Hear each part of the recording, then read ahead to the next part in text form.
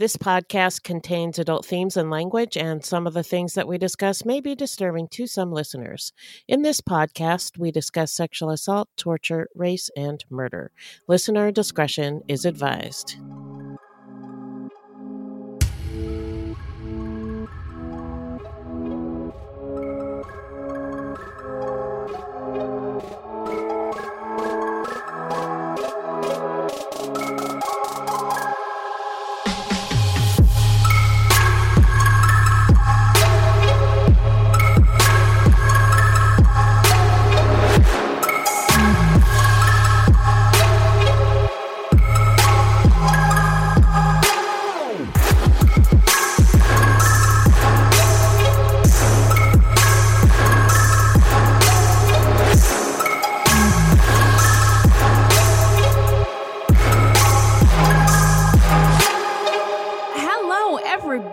Welcome to Fruit Loops episode 104. Thank you so much for listening. Fruit Loops is a podcast about true crimes committed by people of color and their victims that we don't hear or know much about. Contrary to popular belief, not all serial killers are straight cis white dudes. No. What? There are many well-documented cases of serial killers of color, and Fruit Loops is a podcast all about them. We will take deep dives into the fascinating lives and crimes of serial killers and true crimes committed by people of color and the victims that the media and entertainment commonly leave out because the news is racist. Allegedly. And we are Wendy and Beth. She's Wendy. I'm Beth. We're not journalists, investigators, or psychologists. Just a couple of gals interested in true crime. Also, the opinions expressed in this podcast are just that, our opinions. Please send any questions or comments to fruitloopspod@gmail.com or leave us a voicemail at 602-935-6294. And we may feature it on a future episode. Also, our website is fruitloopspod.com, and we use Fruit Loops Pod for all of our social media. The footnotes for each episode can be found on our website. Plus, check it out for the different ways that you can support the show and become a Fruit Loops patron. So, yeah. Who are we talking about today, Beth? Today we're talking about Eddie Lee Mosley, a black serial rapist and murderer active in Florida from 1973 to 1987. He had 8 confirmed rape murder victims, but is suspected of many, many more. He is one of Florida's most prolific serial killers, and yet he was not well known, and his victims got very little media coverage. Well, before we get into it, how you doing? I'm okay. I was exposed to COVID at work, as you know. Okay. So now I'm quarantining. All right. I got tested over the weekend and it came back negative. But I'll probably just get tested again this week just to make sure.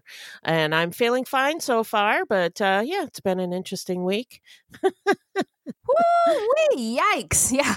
On the third day of Christmas, my true love gave to me COVID-19. 1 quarantine, 2 toilet papers, I don't know, 1 vaccine, and the longest year of my entire life. But listen, my little sugar plum, I'm so glad you are feeling fine so far.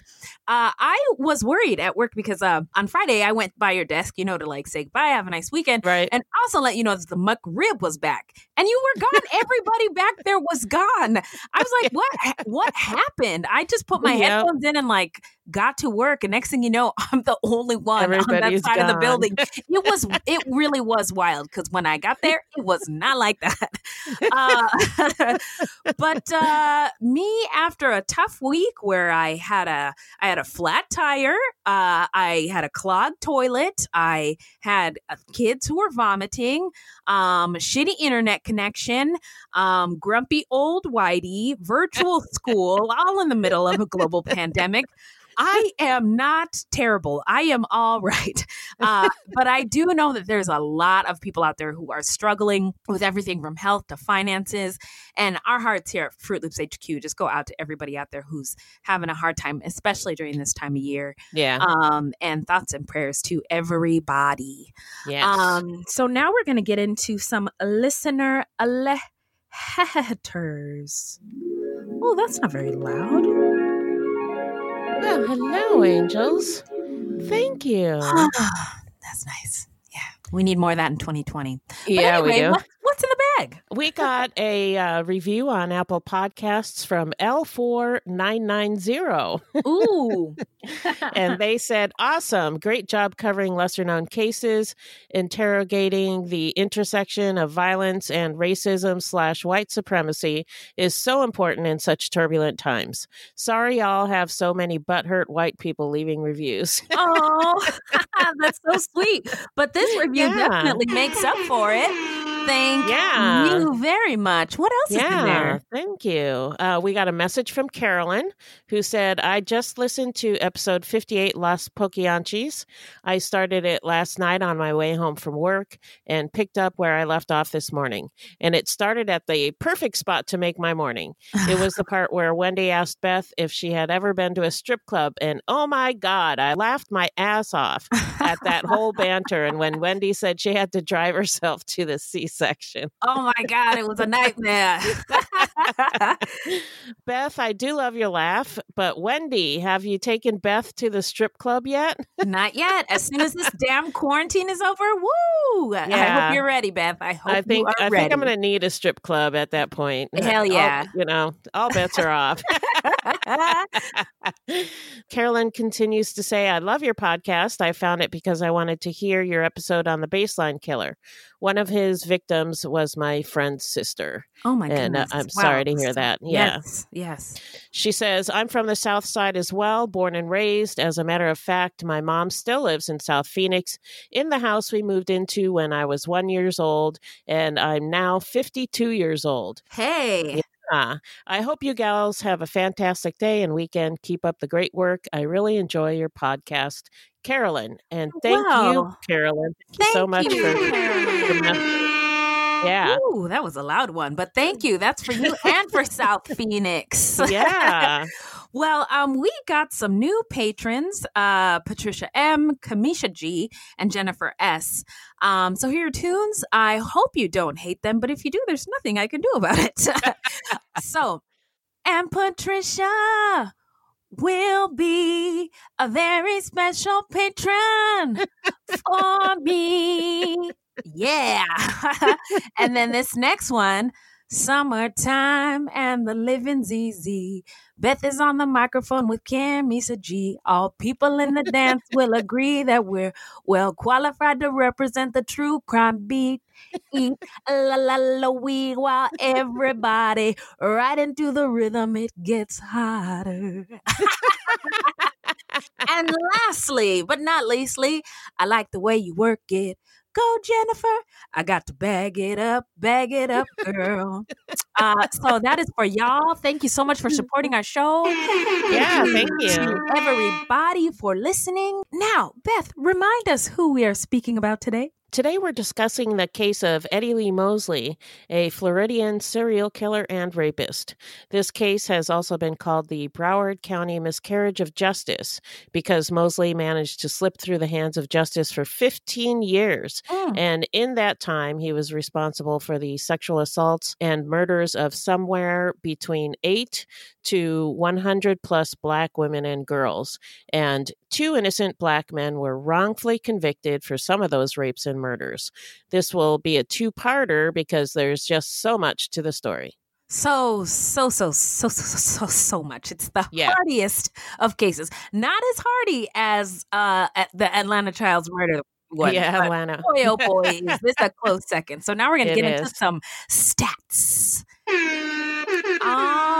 right, y'all. Eddie Lee Mosley is a Black American serial killer and rapist. He used a fake name sometimes and called himself Jesse. People in the neighborhood called him, quote, rape man, end quote. That can't be good. No, and it certainly says a lot about what he's up to. Am I right? Yeah.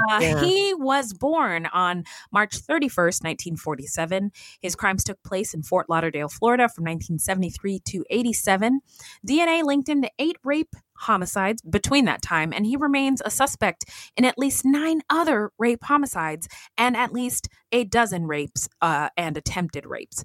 Police speculate he's responsible for 40 to over 100 rape and murders. They were all Black women and girls with lives that mattered and people that loved them. Despite media reports, none of his victims were proven to be involved in crime or any shady or nefarious backgrounds. But they like to do that when it's victims of color. Mm-hmm. Anyway, his MO was to lure his victims to a vacant area or lot, then rape and strangle them. Word on the street from some of the surviving rape victims is that he was impotent, and some reported that during the attack, a gun, a knife, or scissors were brandished. His victims that we know of, the confirmed ones, again, these were all Black women and girls, and let's speak their names. Rest in power, queens. Emma Cook, 54 years old. Teresa Giles, 22. Sonia Marion, 13, Vetta Turner, 34, Chandra Whitehead, 8, Terry Jean Cummings, 21, Nahomia Gamble, 15, and Loretta Young Brown was 29. Now, there are some unconfirmed and possible Mosley victims that we wanted to include. Just our research revealed these names. And so we are going to speak them. Thelma Bell, Ernestine German, Kathy Moore, Ida Ingalls, Letha Williams, Susan Boyton, Jeanette Rogers, Brenda Carter, Arnett Tukes, Gloria Irving, Geraldine Barfield, and Sandra Lowe, who sadly was Loretta Young Brown's sister. That's really sad. Whew. 2 murders in one family. Mm-hmm. Yeah. This case is wild for numerous reasons. At one point, he was found innocent by a jury for reason of insanity and remanded to an institution for just 5 years and eventually was released. When he was apprehended again, he was found incompetent to stand trial, committed to psychiatric institution in 1988. Mosley died on May 25th, 2020 in a mental institution. As Beth mentioned, this case has been called the Broward County Miscarriage of Justice. Jerry Frank Townsend and Frank Lee Smith were also victims because they were 2 Black men with mental disabilities/deficits who, due to no fault of their own, they were born Black, they were born poor, and were unable to obtain good educations. And for those reasons, they were unable to adequately defend themselves within the justice system. They were wrongfully convicted and imprisoned for Mosley's crimes. One of them actually died on death row. Doug Evans is the Black officer who suspected Mosley the whole time, and he never wavered from that. So now we're going to get even closer to getting into the story and dive into the setting. Take us there, Beth. The setting is Fort Lauderdale, Florida in the 1970s. Prior to the European invasion, Fort Lauderdale was the home to the Seminole. The earliest recorded Black settlers in Broward County migrated from Georgia, South Carolina, and the Bahamas. Many were railroad workers who helped build a rail extension from the north in 1896, who settled in shanties along the railroad tracks. After the tracks and stations were completed, many remained. At the time of Fort Lauderdale's incorporation as a city in 1911, it had a recorded population of only 150 people. Ooh, teeny tiny town. Yeah. In the 1920s, when the community of Liberia was created for Bahamian and African American workers, when Hollywood, Florida was being developed, some homes constructed in Bahamian style still remain. By 1940, Fort Lauderdale had a population of 18,000. Few of the suburban cities which surround it today had been formed. Some of the residents have lived there for generations. Some have extended families in the Seminole Indian community. Like in many other places that were segregated, a close-knit Black community developed to provide living essentials: a Black church, newspapers, shops, theater, restaurants, and professional services. Dania Beach, just south of Fort Lauderdale, was once a farming community that employed many Black workers. Yeah, it's like, fine, white people, you don't want us to live near you? We're good. Yeah, we're going to form our own community. We go. Yep. Hope you don't bomb it. Because they have done that. I'm laughing because I don't know what else to do. Yeah, sorry. That was horrible, but yeah. Yeah, it happens. Look it up. In 1959, Fidel Castro came to power in Cuba as a communist dictatorship. America's federal government leaders were terrified. They feared his influence only 90 miles from Florida. level at Homestead Air Force Base near Miami was increased, and Cuban refugees were welcomed into what were once white-only districts in Greater Miami. Since the interstate highway system was also built for defense purposes, which I didn't know, but now I know. Thanks, Fruit Loops. Yeah. The I-95 highway and interchange was quickly expanded throughout Miami's Overtown Black community without mitigating measures to preserve its balance of low to middle income residents. Surprise! Ooh, uh-oh. Yeah, not a surprise. Yeah. Coinciding with those events, Broward County, where Fort Lauderdale is located, attracted a large number of defense contracts. This accelerated Black middle-class flight from Miami-Dade County to Broward County, where Fort Lauderdale sits. Interesting. When you said Miami Overtown, I just couldn't help but think of Ray Charles's song, I got a woman way over town that digs on me. You know? I don't know that I wonder if that's what he's talking about, Overtown and the Black community. Yeah, somebody tell us. Anyway, just east of Dania Beach, John Lloyd Beach State Park was home to the once segregated and hard to reach Colored Beach. Before desegregation, Black South Floridians had to drive from Palm Beach and Miami to use Fort Lauderdale's beaches. By 1946, Broward County acquired a barrier island site, designated as a colored-only beach, and then made the other beaches off limits and promised to make the colored-only beach accessible. But, of course, they never did, so Black residents and visitors were still limited from using it. The only way to access the colored-only beach was by ferry.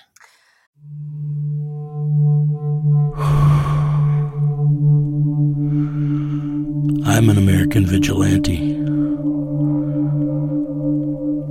I have a question for you. What would you do if someone you cared about was abducted, taken from you? Would you call me? Would you care about how I got them back? Download American Vigilante now.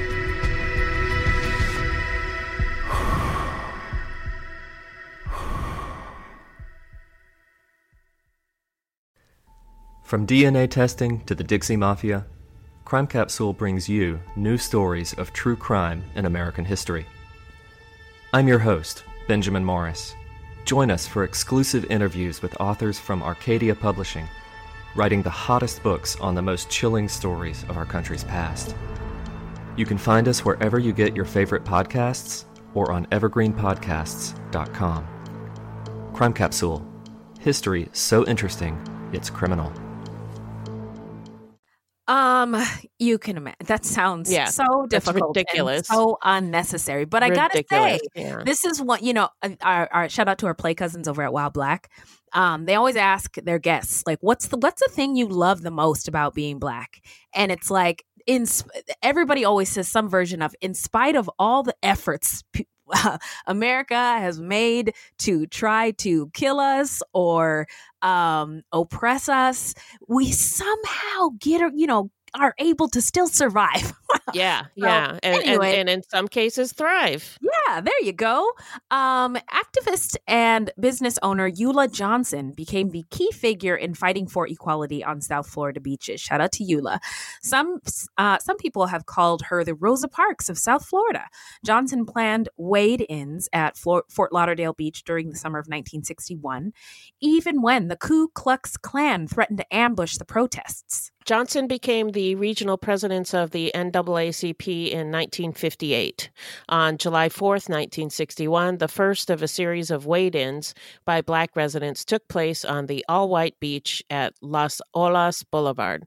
Organized by Eula Johnson and physician Dr. Von D. Mizell, the event took aim at the segregation that had confined the county's Black residents to a single, difficult to reach strip of sand south of Port Everglades. Uh-oh. Okay. They loaded some teenagers in their cars and they drove them to the beach. They parked their cars and walked onto the beach. White people started to crowd around them and they just kept walking towards the water and the crowd parted. According to Tony Thompson, a historian at the Old Dillard Museum in Fort Lauderdale, quote, there was a political newspaper publisher named Gore who called her and asked her to stop because white people did not want to swim with the colored people, and that he would pay her money and give her access to things other colored people did not have if she would cooperate, unquote. That is all kinds of fucked up. Sickening. Keep your money. Don't need it. I'm here for the people. Fuck off. Yeah.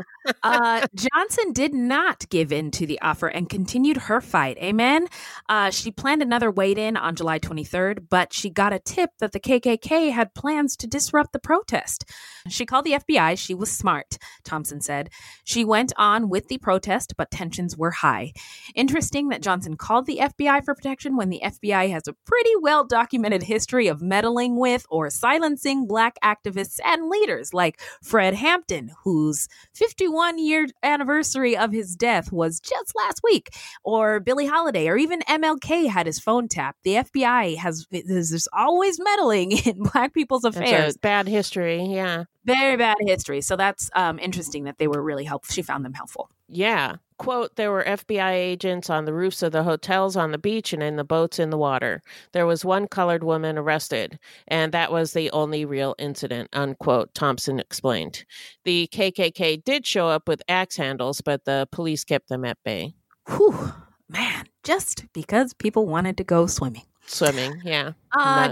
Yeah, Johnson held several more wait-ins afterward until the city of Fort Lauderdale filed a lawsuit against her, claiming that she was causing chaos and becoming a public nuisance. The case went to a federal judge who sided with Johnson. Victory! Quote, the federal courts decided that since colored people paid taxes, just like everybody else, they deserve to use public beaches, just like any other citizen, said Thompson. The former colored-only beach is now named in the activist's honor, the Dr. Von D. Mizell Eula Johnson State Park. Man, the courts don't always get it right, but when they do, it is so nice. It's nice, yeah. Yeah. Today, Greater Fort Lauderdale is getting close to being number one in diversity among U.S. metro areas. Can I live there? Over 120 countries are represented and 60 languages spoken, with Spanish, French, Haitian, Creole, and Portuguese heading the list. Cultures of African descent comprise nearly a third of the population, including Jamaicans, Trinidadians, Haitians, and Afro-Latinx, with sizable populations of residents from Puerto Rico, Cuba, Dominican Republic, and Brazil. That sounds amazing. I know. I really want to live there. So now we're going to get into Mosley's early life. What do you got, Beth? Eddie Mosley was born on March 31st, 1947, as the third of 10 children of a Fort Lauderdale family. Eddie Mosley's mother, Willie Mae, has said that she knew something was wrong when he was born. There were complications during his delivery, and Eddie didn't cry at birth, like most babies. And I wonder if he was oxygen deprived. Yeah. When getting to the end of the story, that makes a lot of sense. Yeah. But I wonder, welcome to Culture Corner. I wonder if this Black mother was able to have her Black children in a hospital, or if the child was born at home, like if she had access to care, like adequate care to birth her children. Anyway. The complications during his birth later led to him developing an acute respiratory disease as a child, causing him a slew of issues. In addition, from an early age, he began to show signs of an intellectual disability and mental instability. He had problems learning and suffered from anterograde amnesia, because of which he repeated his second year of elementary school several times. Mosley had behavioral issues in school, and in 1960, at the age of 13, Eddie was forced to leave school for good as a third grade student. He was dropped from the public school system because he, quote, could not get along with others, and acted in the severely defective range, unquote, according to reports from Eddie Lee Mosley's public school records. And I just think that's disgusting that they just like, nope, can't teach this kid anymore. Yeah, just throw him I think out. that would be entirely unacceptable today. But his mother did have 10 kids, right? They were very poor. Right. And so I just wonder what resources could have been available to them at that time. Yeah, I don't know what the public schools had back then. I think nowadays he would be in special education, but I don't know what they did back then. It just seems like they just threw him away. Yeah, there's nothing we can do, so can't stay here. Yeah. Goodbye. During his teenage years, he lived in poor conditions and began to show signs of an antisocial personality. He was forced to engage in low-skilled labor, working a variety of manual labor jobs. He eventually became a junk man. His words, that's what he called himself, collecting scrap and usable, repairable items, then selling the items at a profit to other people in scrap yards. Hell of a hustle, if you ask me. Yeah.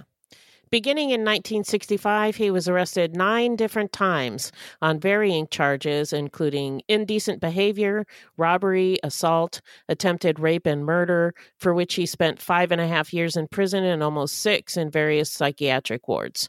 Much later, in 1999, Mosley's intelligence was quantified when he scored 54 on an IQ test.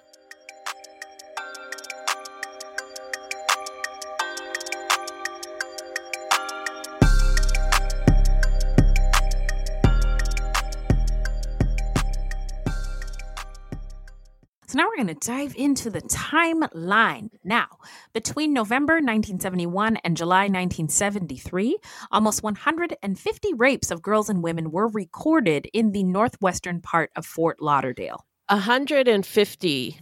150. That's insane. That's quite a bit to wrap your head around in 2.5 years.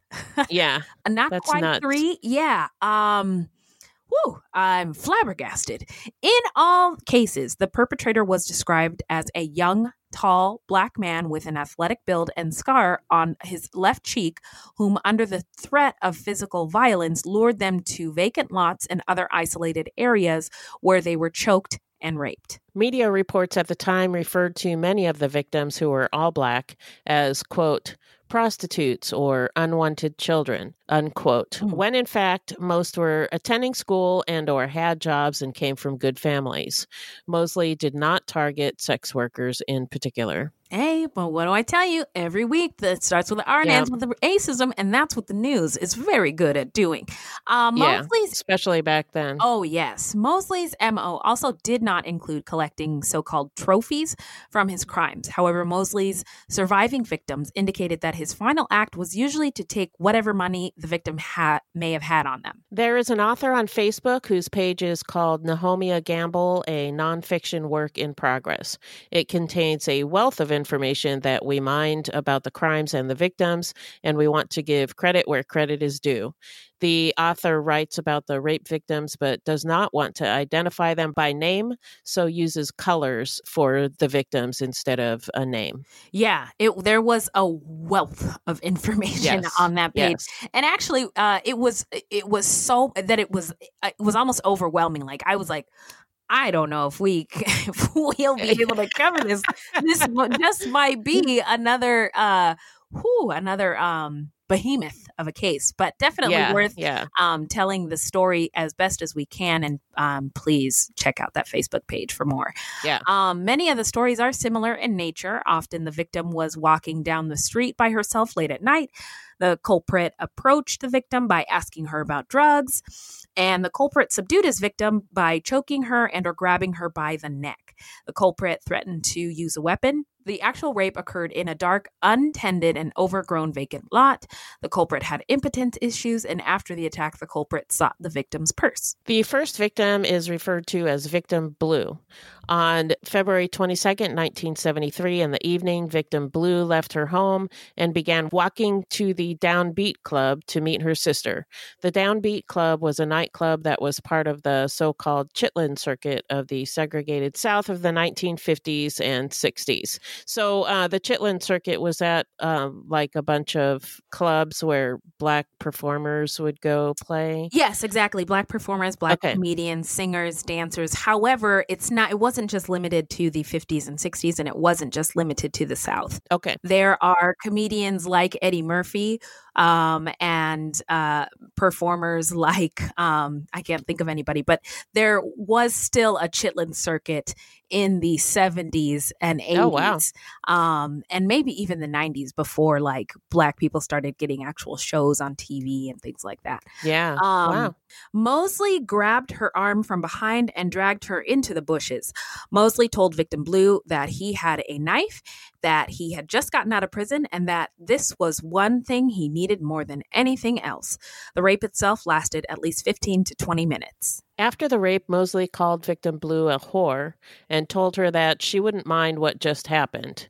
He then helped her to find her purse in the dark, pocketed the $2.50 it contained, and ran off into the night. Victim Blue described her attacker as being about 23 years old, standing 6'1", 150 pounds, with a thin build and short afro, and either a small birthmark or burn scar about 1 inch in diameter on the left cheek. Very descriptive. Shout out to you, Victim Blue. He was described as wearing a light blue shirt with long sleeves, navy blue pants, high top boots with laces, and a white worker's helmet. There are about 12 other stories like this on the Nahomia Gamble Facebook page. Each victim assigned a different color, and the attacks are all very similar. Many of them picked Mosley out of lineups, but the state declined to file charges for one reason or another. We won't read you all of the stories, but we encourage you to go to that Facebook page and read them. Absolutely. On Sunday, July 8th, 1973, Vetta Turner was 34 years old, a Black woman, walked home alone after attending a gospel concert at Dillard High School that evening. She was wearing a dress with a white bodice and a bright red skirt for the concert. To get to her house, Vetta had to walk past Mosley's home and walk past a vacant lot next to the Blue Goose Bar, where a woman had been raped 3 months earlier. Mosley likely attacked Vetta Turner near her front door, wrapping his arm around her neck, and then he dragged her around to the side of the house, then to a dirt road and an overgrown area. During the struggle, she lost her right shoe. Neighbors reported hearing a dog barking and a woman hollering late that night, but no one actually saw anything. Vetta's 44-year-old boyfriend, Felton Shorty Lawton, called the police at 1 a.m. after Vetta didn't return home. The next day, Vetta's brother, Willie, and Shorty searched for her. At around 3 p.m., Willie found his sister's bright red skirt among the weeds. Her wallet was never found. Shorty Lawton was suspected by police and was not cleared of her murder until the DNA match with Mosley was made decades later. On July 19th, 1973, 15-year-old Nahomia Gamble was last seen. Some say she was seen in her home. Others reported she was seen at Joe's Tavern near her home. But in any case, her body was discovered the next day, abandoned in a vacant lot across the street from a church. She had been raped and strangled. Other than the light from the church, the area was completely dark after sunset because Florida Power and Light was slow to go into poor Black neighborhoods to repair the streetlights. That is a big, fat shame. Shitty. Yeah, extremely. Naomi's sandals and wig were removed and thrown aside at some point, indicating that she resisted Mosley. Near Naomi's body, a glass bottle was left with a pair of underwear lying on top of the bottle. There is a photograph of the bottle somewhere and panties, but the police never took the items into evidence. So, great job. Trash. Yeah. The local newspapers and police spelled Nahomia's name wrong. They called her Naomi instead of Nahomia and described her as a prostitute, even though she was not. Right. A police memo said she was, quote, very promiscuous. Okay. Yeah. Victim blame much? Right. Yeah. It's awful. I don't know what else to say. 15 years old. Yeah. I mean, I'm getting heated just reading this. Yeah, I just think that's extremely fucked up. Very to fucked up. make those claims and not have enough evidence to back it up. And I guarantee that this, we'll get into this sheriff's office later, but they did a really poor job at investigating cases and just picked whatever, fit their narrative and this label for this young They didn't victim. give a shit. Yeah. Basically. Yeah. They didn't care. Mhm. Yeah. Mhm. Nahomia was survived by her uncle, Elijah McFadden. Journalists made no attempt to interview Nahomia's uncle to learn more about her. Yeah, strike two. So Elijah Sonny Boy McFadden was a cement finisher, former restaurateur, occasional bolita player, and a community organizer. Whenever I see those words, I think of like Barack Obama or somebody. He's a community organizer. He was determined to find Nahomia's murderer. He organized community meetings and conducted his own investigation. Mosley was arrested on July 23rd, 1973, when a Detective Smith drove with 3 rape victims in his police car. One of the women recognized him, and Smith swung the car around, but then Mosley slipped away into an alley. When Mosley was seen again, he was wearing a pair of panties on his head. When I first read this, I was like, wait, he just had a stocking cap over his head? Which for Black people isn't weird. I sleep with a stocking cap on my head almost every night. So I was like, racism, right? But it sounds like it was actually really panties. Actually wearing panties, I will simmer down now. When you were talking about the panties on his head, it made me think of Raising Arizona. Have you ever seen that movie? No, but people say I should. Oh my God, it's so funny. Okay. One of the characters is a robber, and he puts pantyhose on his head instead of like one leg of the stocking tied. He just puts pantyhose on his head. So he's got like the legs like hanging down. Well, that's how I sleep with it on my head. With the legs hanging down? Yeah, and then like both legs? Yeah, I wrap them around so it stays in place and my hair edge is laid in the morning. So it's like pantyhose, like the whole panty? Yeah. I mean, I don't wear them. You go to Walgreens, you get your $3 pack of pantyhose when you can't find your silk rag to wrap your hair, and then you moisturize your hair, you put in the oils and lay the edges down, lay the hair down, and then you put the stocking cap over your head and wrap it up. Okay. Done and done. I'm telling you. Look, come on. Where are my Black people listening? My BIPOC women with different patterned hair. Come on, help me out here. Beth thinks I'm crazy. No, I'm just thinking of the movie. Oh yeah, I can't. And then he's robbing a store with these pantyhose over his face. And a guy says, "Son, you got a panty on your head." That's what it made me think of. I am gonna have to Google this scene because I feel like we're not even speaking the same language right now. Yeah, I know. Like what? Yeah. What are you talking about, white lady? And they're like, what is this? Okay, where are we? He was ordered to halt and drop the cane. Smith fired a warning shot over Mosley's head. Then he fell to the ground and officers were able to apprehend him. A photo lineup was generated and more than 40 female rape victims identified Mosley as their attacker.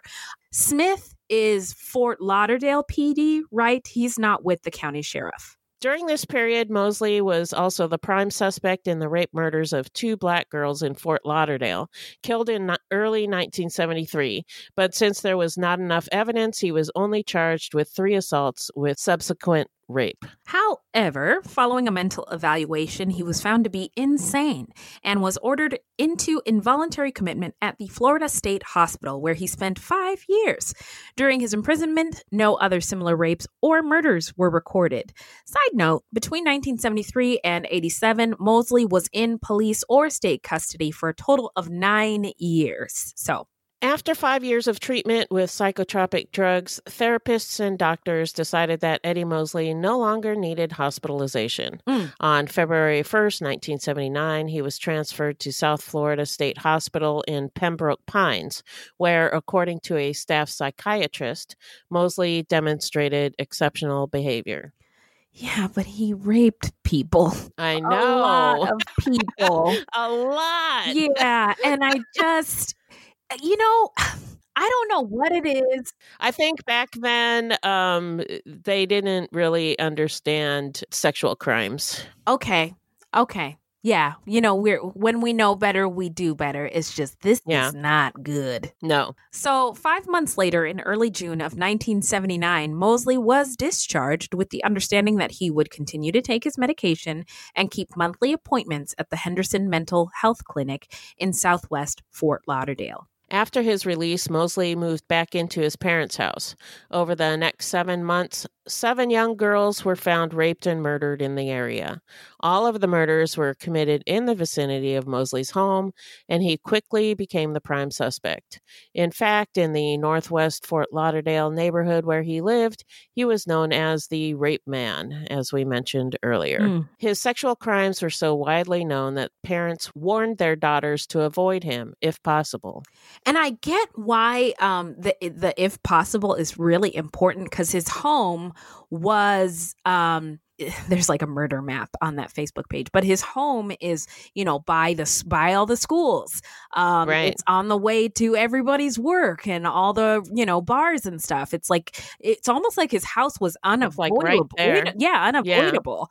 On July 27th, 1979, 13-year-old Sonia Marion was raped and murdered in broad daylight at a school. Sonia was the youngest of 6 children and lived with her family. She was reportedly attending either a summer school or a summer lunch program, either at Dillard High School or Dillard Elementary School. She was last seen alive about 8 a.m. on Friday, walking towards the school property, which was not too far from her house. It also happened to be across the street from Mosley's house, where he lived with his parents after his release from state custody. At 10:25 that morning, an off-duty Fort Lauderdale Police Department officer working at the high school was alerted to the discovery of Sonia's body. She was found inside what is described as a 2-story concrete block tower next to the athletic field, lying on the dirt floor. She'd been raped and bludgeoned to death with a concrete cinder block. The rape and murder of 13-year-old Sonia Marion represented a turning point in the media coverage of Mosley's crimes. Few, if any, details of the crime appear to have been withheld by the FLPD, and reporters for the Fort Lauderdale News not only reported the murder, but published a photo of Sonia, interviewed her mother, and sent a reporter to cover her funeral service several days later. So for some reason, they had sympathy for this victim when they did not for Nahomia Gamble. Maybe we'll talk about this in part 2, because we're splitting this up. But Fort Lauderdale PD did and the Fort Lauderdale News did a better job at investigating this case than the sheriff's office. That's what I was trying to point out earlier. Okay. So I think that's why this is a turning point, because the Fort Lauderdale PD they got involved. Yeah. On August 2nd, 1979, Terry Jean Cummings, a 21-year-old Black woman living with her family near Dillard High School, was murdered. She worked at a gas station and a McDonald's to earn money for her nursing degree. She had 4 brothers and 3 sisters. That day, Terry left home early to walk to the bus stop for her morning shift at McDonald's because her car was in the shop. At 6:30 a.m., a neighbor found Terry's purse on the side of the road. And at 11 a.m., Terry's body was found by one of her younger brothers inside of a burned-out house near the home where she lived with her family. In 1979, Jerry Townsend, a Black man, was arrested down in Miami on some type of sex offense and brought up to Broward County, based either on incriminating statements he was making himself or his resemblance to a circulating suspect sketch. Not all Black people look alike, everybody. Townsend suffered from mental disabilities and had the mental capacity of an 8-year-old.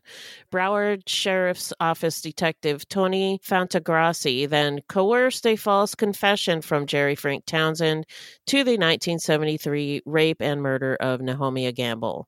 The confessions were largely the consequence of Townsend wanting to please the authority figures, which is a common adaptive practice by someone with his mental capacities. Just this part just makes me so upset. Jerry Frank Townsend confessed to 23 murders of young girls and women all over the country.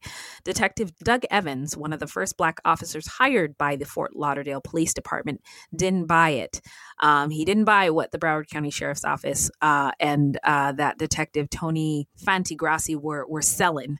Everybody thought that was it, that they had their man when they tagged Townsend, Evans recalled.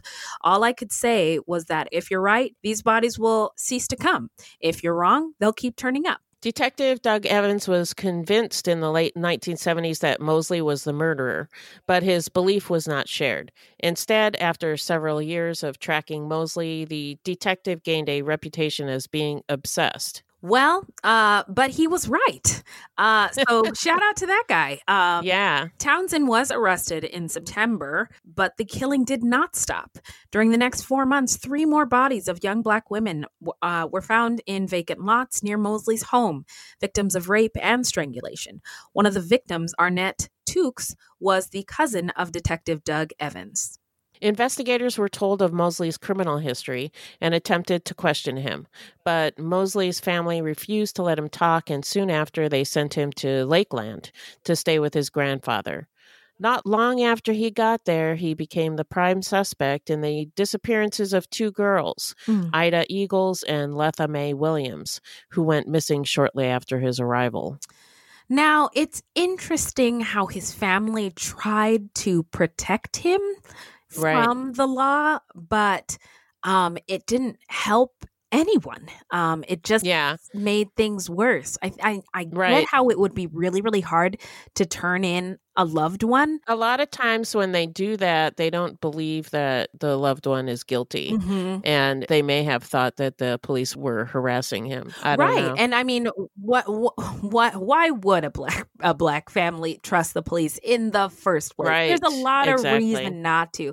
But then at the same time, somebody in your community, all the women and girls in your community and their families are also hurting at the hands of whoever is doing this, right? So I guess I can kind of see how his family might have been in a pickle, but or just in their own bubble where they didn't think that he was guilty. Yeah.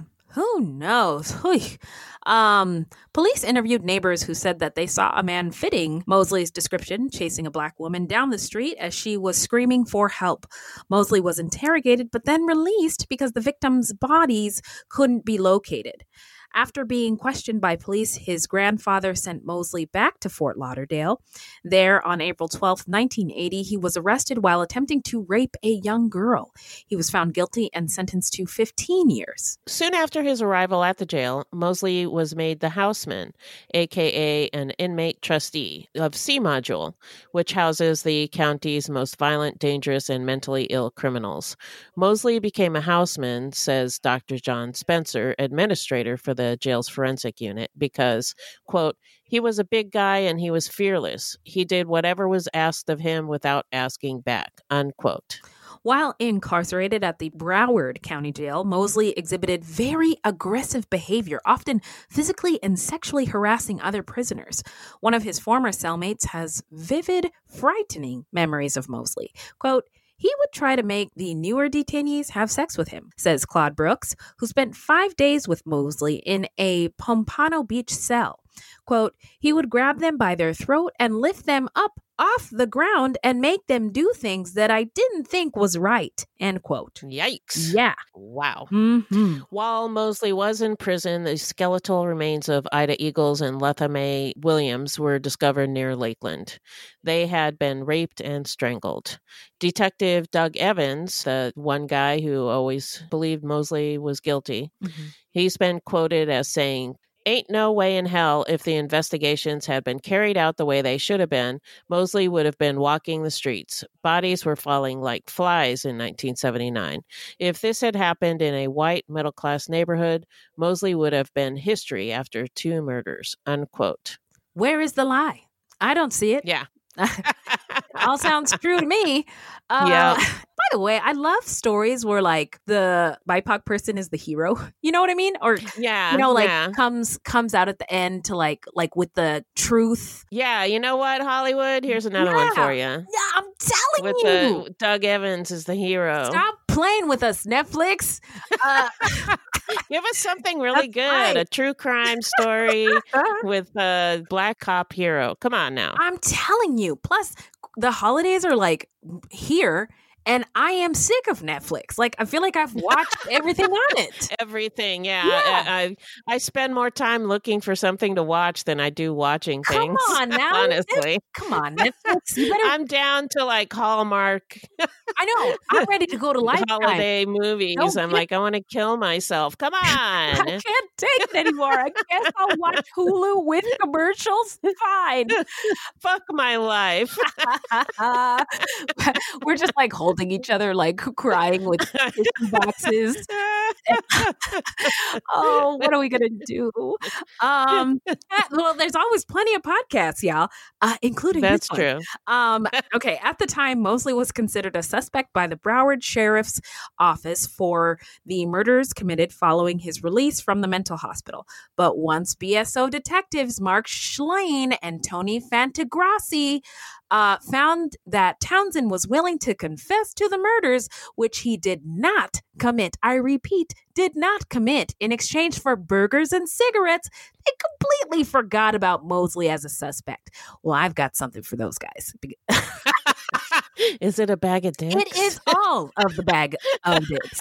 You can eat a big bag of dicks, eat a bagel bag of dicks, eat a bagel bag of dicks, eat a bag of dicks. Yeah. At trial, Schlein and Fantagrassi recounted how they followed Townsend to crime scenes, including the Dillard High School athletic field where 13-year-old Sonia Marion was raped and murdered. Schlein also testified Townsend identified the weapon he used to kill the teenager, a cinder block. They also claimed that he took them to the scene of Terry Cummings' murder and described what happened. Gosh, there is I've shouted this out before, a really, really great podcast I'm listening to called Wrongful Convictions, and they talk about false confessions. And a lot of people, especially in the 70s and 80s, had this mentality like, why on earth would anybody confess to a crime if they didn't do it?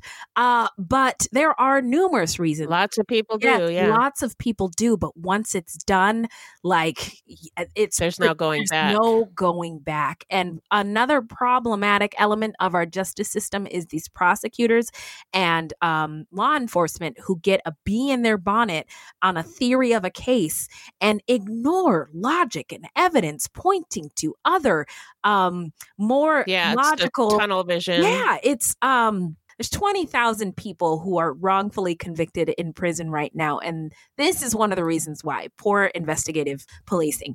Townsend could not have known any details from the crime scene attributed to him by Schlein and Fantagrassi because DNA tests would later prove conclusively that he did not kill Sonia Marion or Terry Cummings. The only reason Townsend confessed was due to his mental disabilities because of head injuries he suffered as a child, lack of economic resources, and poor education. At trial, Fantagrassi told Townsend's defense lawyer under cross-examination that Detective Doug Evans had a, quote, irrational vengeance, unquote, against Mosley. Quote, he would pursue him to no end. Anytime any sort of homicide investigation broke out, he wanted us to check out Eddie Lee Mosley, said Fantagrassi. And as a precaution, when I was investigating the 79 cases, I did just that. I did check Eddie Lee Mosley. I discarded him as a suspect. Garbage. Yeah, have a seat, Fantagrassi. Yeah. Yeah. You have been relieved of your duties, sir. I don't know. I don't even know if he's alive. I really don't know at the moment, but I hope that his record is examined because what he's done to Townsend so far at this point in the story is deplorable. Awful. Yeah. And unfortunately, in 1980, Townsend was convicted of the brutal rape and murders of 6 women and girls, including 15-year-old Nehomia Gamble. He was sentenced to life in prison. Heartbreakingly, he told the judge, quote, "What I really want to know is, how much time do you get on life? I want to do my time and get back out there. I have a wife and 2 kids, end quote. And so he didn't even understand what was happening to him. Yeah, that made me tear up when I read that. It's devastating. Yeah. And it just me as a black woman and a mother, my fear is how easily the system can sweep you up and like chew you up and spit you out into a cell and do this to you. It's my nightmare. Yeah. I actually have nightmares about that happening to me. Yeah. Oh yeah. Well, you know what? That's a good point. Is it can happen to anyone. I mean, in America, regardless of your race, although it's more likely to happen to some of us more than others. But yeah, it is. Right. It happens, and it's terrifying. Yeah. So I feel you, Beth. In the meantime, Mosley's public defender, Steve Michelson, appealed his conviction of rape on the grounds that Mosley's representation at the 1980 trial was inadequate because his attorney should have pursued a plea of insanity. As part of the appeal, Mosley was examined by several court-appointed psychiatrists with conflicting results. Well, among the things they said was his intelligence is, quote, somewhat below normal, end quote.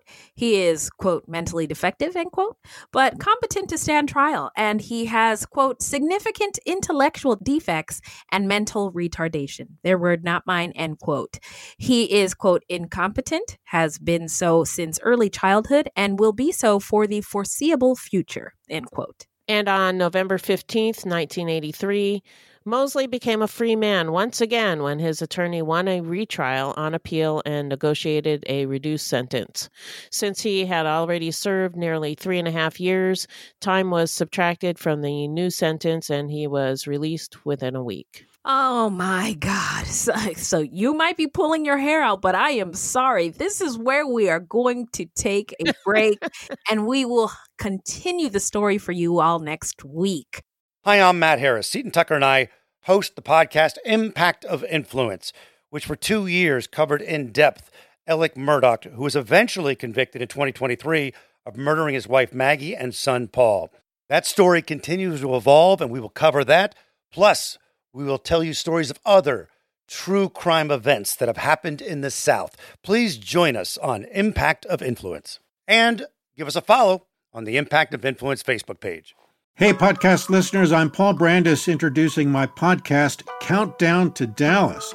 It's a fascinating, in-depth look at the seemingly unconnected events that led to the assassination of President John F. Kennedy. It's based on my book of the same title. In that book and in this podcast, I go all the way back to 1939, when Lee Harvey Oswald was born into a troubled and dysfunctional family. I'll follow his transient and often violent teenage years and young adulthood, painting a fuller picture of the man who would later become Kennedy's killer.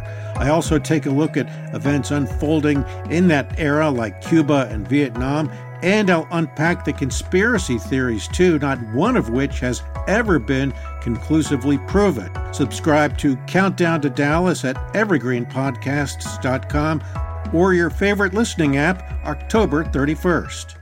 My name is Bill Huffman, and I am a former Cleveland news producer, and I am now the host of the podcast, Who Killed? I began the show focusing on the unsolved murder of Amy Mihaljevic, and now each week I explore a different case with a focus on some of the victims who don't get the attention they deserve. I have a deep catalog of over 225 episodes, so there is a guarantee there will be something for you. Who Killed is an Evergreen Podcasts, Killer Podcasts, and Slow Burn Media production. Subscribe today wherever you get your favorite shows. Yeah.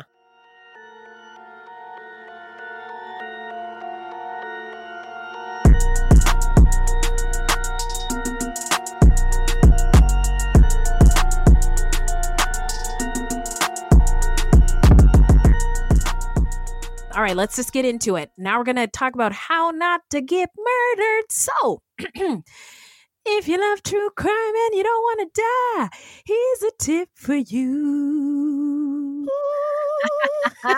Yeah. This segment is not intended to be victim blaming. We thought of this segment because I read somewhere that a lot of people listen to true crime because they want to know what they can do to be safer. This is not meant to blame the victims. It's just learning from other people's experiences. Sometimes we have no suggestions for a particular episode and we'll just offer up generic tips. All right. I wanted to share RAINN.org, RAINN.org. RAINN is the largest anti-sexual violence organization in the United States. It has a 24/7 helpline, and the number is 800-656-HOPE. That's 800-656-4673. There is also a RAINN app for your phone with resources, support, self-care tools, and information. The stats on sexual assault are staggering. Every 73 seconds, an American is sexually assaulted, and every 9 minutes, that victim is a child. It's also, it's something you can also donate money to. So if you've got a little extra coin on you this holiday season or at any point, and you're like, how can I help? Other than be pissed off at this problem, what can I do to help? That's a way. For those outside the United States, you can contact SAFE Helpline at 877-995-5247 or visit safehelpline.org, and those links and phone numbers will be in our description box. Thank you. Hey, you are welcome, Beth, and you are welcome, listener. Hey, Fruities. We got you. Now we're going to get out to the shout out portion of our show where we shout out any true crime goodies or any content about or by any marginalized or othered groups. So I wanted to shout out the Nutcracker because Jesus is the reason for the reason. Yeah, yes, he is. Oh, yes, he is. Yeah, because it's holiday season. Right. And it's called actually The Nutcracker and the Four Realms. It's on Disney Plus. And check this out. The Nutcracker is a black guy. Wow. Morgan Freeman is in it. And Misty Copeland, the world famous black ballerina. Wow. The prima ballerina is in it too, y'all. And it's a great holiday watch for the whole family. Nice. And puts you in a real good mood. I'm going to have to watch that with my daughter and my grandson. Oh my God. It is awesome.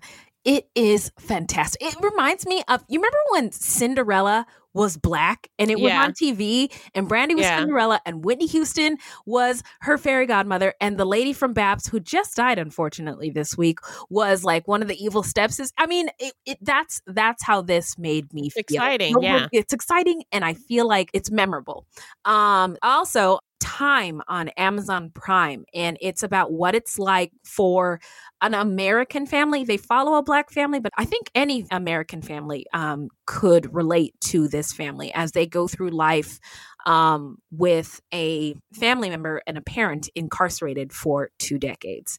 Wow. So it's really good. So they follow the family throughout the 2 decades, or? Yeah, well, the mom just loved her camcorder in the 90s. Oh, okay. And so there's a lot of footage of her and her family, while she's pregnant with some of her kids. And then it flashes forward to like her kids like graduating from high school and college. And, oh, wow. And spoiler alert, the guy's not in prison forever. And there's a lot of in between, but it really sort of humanizes the experience of having somebody incarcerated in your family. Yeah. Really, really good. All right. Yeah. Well, thank you. You're welcome. What do you got? I can't remember if we shouted out the podcast Dr. Death before. Yes, the old season, but not the new one. Yeah. Hit me. Yep. Now we got a season 2. Hell yeah. So season 1 was about a spine doctor who fucked people up. Mm-hmm. Season 2 is about an oncologist named Farid Fatah. Uh-huh. And he also fucked people up. Is it out already? Is it out? Yeah, it's out. Oh my God, I'm so excited. Yep. Okay, talk to you later. Bye. So yeah, it's fascinating. Ooh. I mean, it's tragic, but it's just, you just can't believe it, you know? Yeah. Oh man, I thank you so much. I have been hearing promos and like looking at my feed. It's not there, but you say it's out. Not there? Okay, well, it's out. Yeah, because I've listened to it, so it's there. Season 2, Dr. Fatah. Okay, thank you so much. I'm You're welcome. so happy. Okay, well, that is all for today. Where can the people find us, Beth? Our website is fruitloopspod.com. Our Facebook page is Fruit Loops Pod, and our discussion group is Fruit Loops Pod Discussion on Facebook.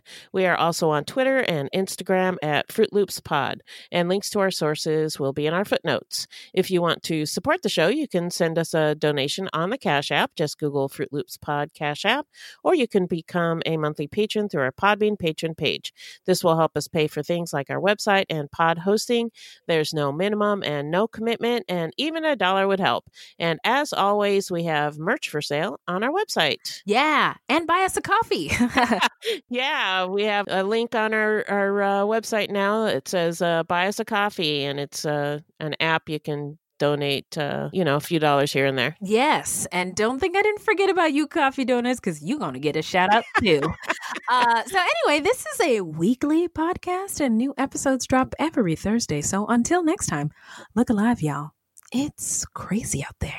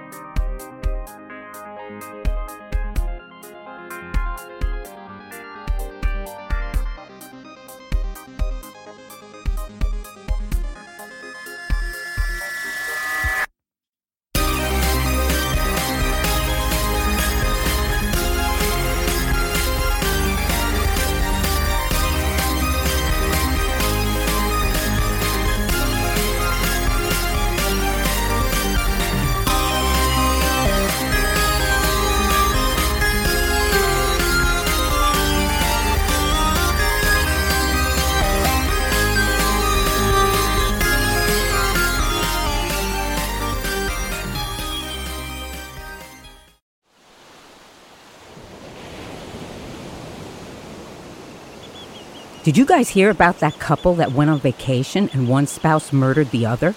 In fact, the entire vacation was planned just so that they could make the murder look like an accident. Ah, so like a slaycation.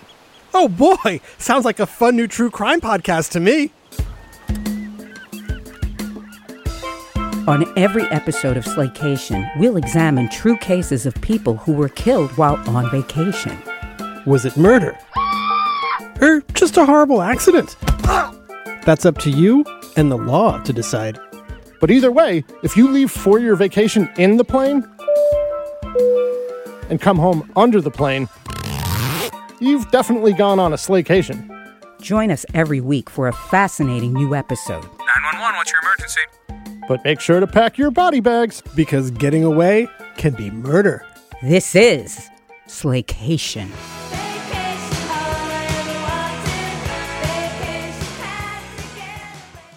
3 a.m., the comedy horror podcast that holds weekly gatherings around the campfire.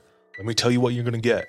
You're going to hear stories about demonic possessions, prison stabbings, skinwalkers, glitches in the Matrix, cult leaders, missing 411, night marchers, Operation Paperclip, Mesopotamian devil worship, and so many monsters it'll give Kanye West a runaway for his money. Pop and meme culture also aren't off topic. A camp where laughs and scares are constantly competing for first place. We're just a group of friends, trying to bust each other's balls, find the best stories, and expand the circle in the process. 3 a.m., the comedy horror podcast not for the faint or fragile of heart.